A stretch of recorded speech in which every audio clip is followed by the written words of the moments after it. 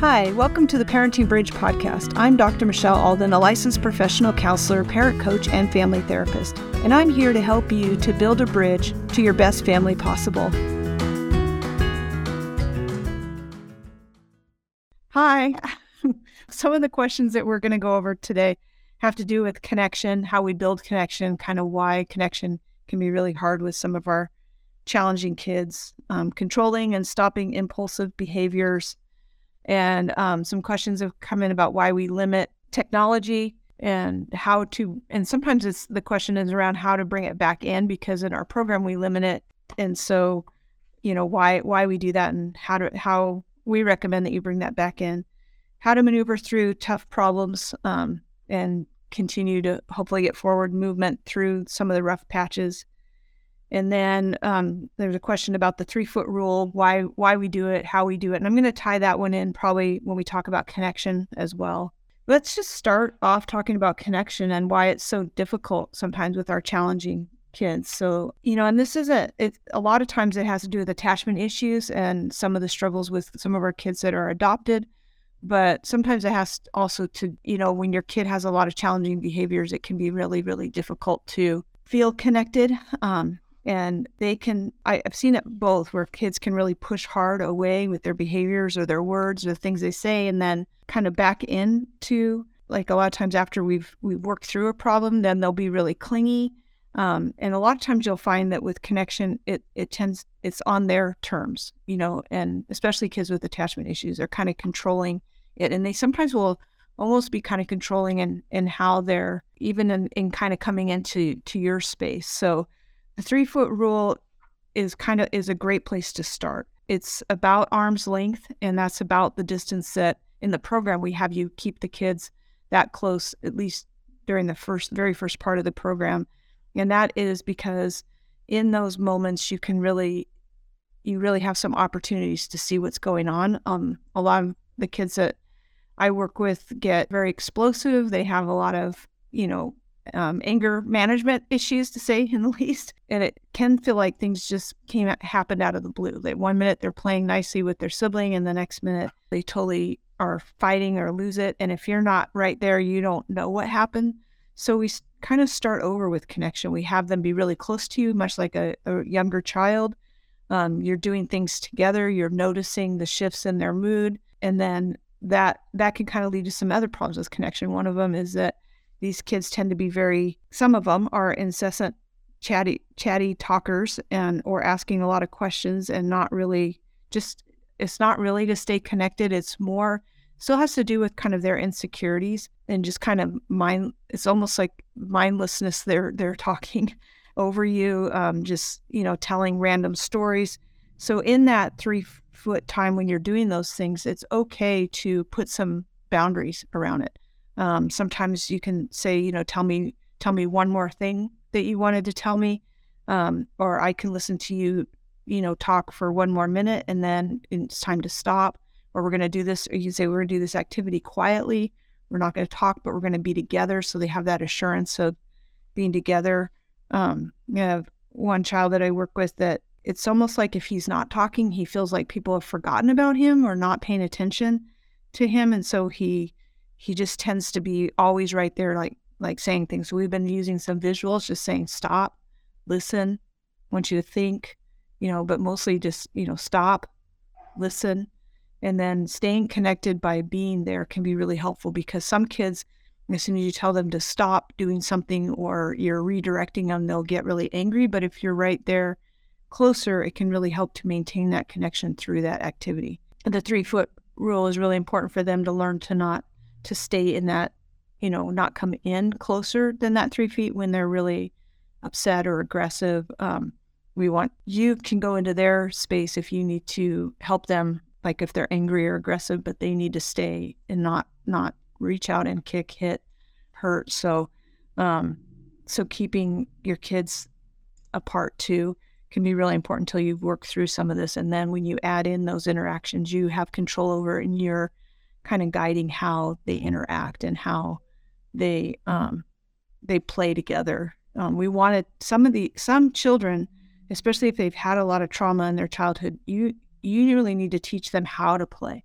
So playing with them, and don't be afraid to guide that activity. You can build a lot of connection just playing together. Very young children learn through playing, and they connect through playing. So at first it may be very side by side kind of play, or they may be lost in their world of imagination, and you might find it very difficult to join in with that. But you can also guide it too, like, hey, let's make these guys do this, and my guy says this to your guy, and then what is he going to say, and so you can guide that play, and that can really teach them how to connect and how to have interconnection in positive ways.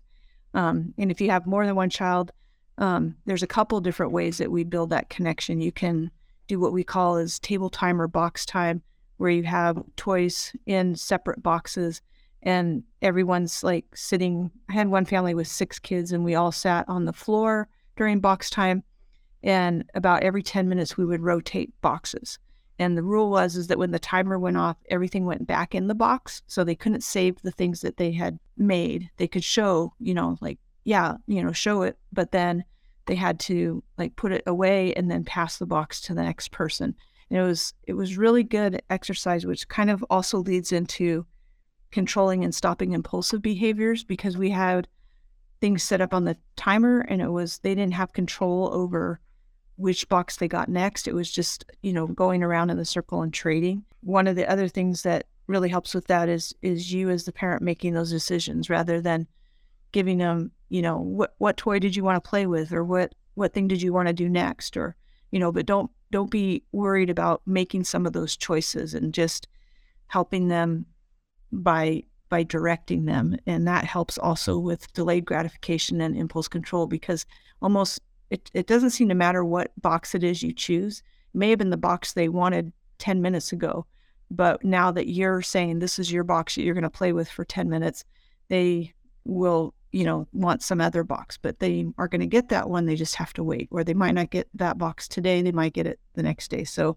some of these things that you put into place where you're structuring that play and structuring that time can really help a lot.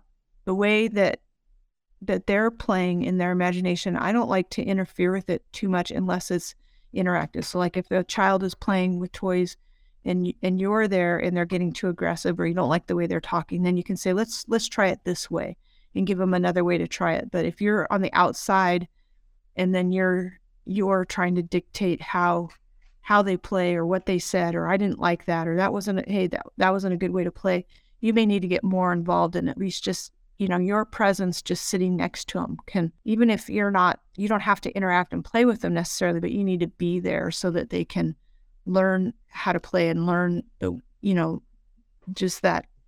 learn through having that connection with you. So, and it really helps too, because a lot of times you're trying to like color with kids or do an activity, and you have some kids that are constantly like, look at this, look at what I did, and they're chatting the whole time. So you can say, I'm going to look at what you made as soon as we're done, and then you can show me, so you can put some boundaries on all that. Even the tasks that we do, if you can do those tasks together, we have kids do chores, but I don't really like sending them to go do chores, because I think that invites some of the same problems that you're probably already having with whether the chores are done the way that you want, and also whether they're done at all, and just kind of different kids having different moods and attitudes about chores. So I recommend that you do chores together, and that your child that struggles the most with chores is your buddy, and we can't force them to do it.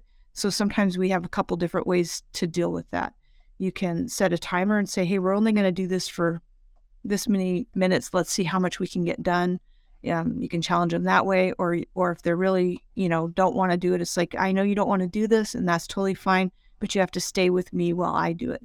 And if they're not doing the chore, then you can also have them like, you're going to be with me, but we're not going to talk right now. Or if talking is what gets them engaged in doing it, then switch it up and say, you can tell me about that while we do this chore or this task. Just including them in that, and just being with them as they do it. I like to give them a lot of challenges and see if they can kind of rise to that occasion of like, and being really clear too about how much they're going to do. Like, we're going to do 1 cartload and then we're going to be done with that. And then this is what we're going to do next. And so you can, you can change it up so that they're still doing the task, but they're looking forward to something else. We all get things done because there's something else that we wanted out of it usually. So we kind of have to build that in too, which also at the same time works on, controlling and stopping kind of impulsive behavior and creating that ability to delay. So sometimes that delay is only a first and then, like first we're going to do this, then we're going to do this. It's not, a whole list of things and then we're going to go do this thing. You got to work with your kids where they're at. And sometimes at first it's just baby steps. So it's a first and then, and especially your kids that are really resistant, they don't want to do the task or the game or whatever it is. So it's letting them know, like, well, first we're, like if you're going to play 2 games and they don't like the first game, first we're going to play this game, then we're going to play the next game. And all of that, you being involved in it, you having that structure can really, really help to build those connections. One of the things that can cause a lot of strife and difficulties in building those connections is while you're doing those tasks, if you are micromanaging it or you're kind of overseeing it in a way that they don't have that ability to, I care less about the task and how it's done than what you're creating in that time. I really have seen a lot of kids get better at doing the things as we kind of challenge them, but you got to build that relationship piece of it first. So don't trade the task or the thing that you wanted to get done or who won the game or who played the game, exactly right. Don't pick on things. Try to create the boundaries kind of around it, so that they know what to expect and how long it's going to take and all of those things, and build around it. They're staying connected and they're not starting to feel like, oh, I didn't do it right, or I'm, they're struggling more and more as the further that you go. The other thing that kind of happens too is sometimes we start off with one thing, like we're going to go like put, laundry away or something. And then on the way, it's like, oh, get this or do that, or, or you notice that something else isn't done.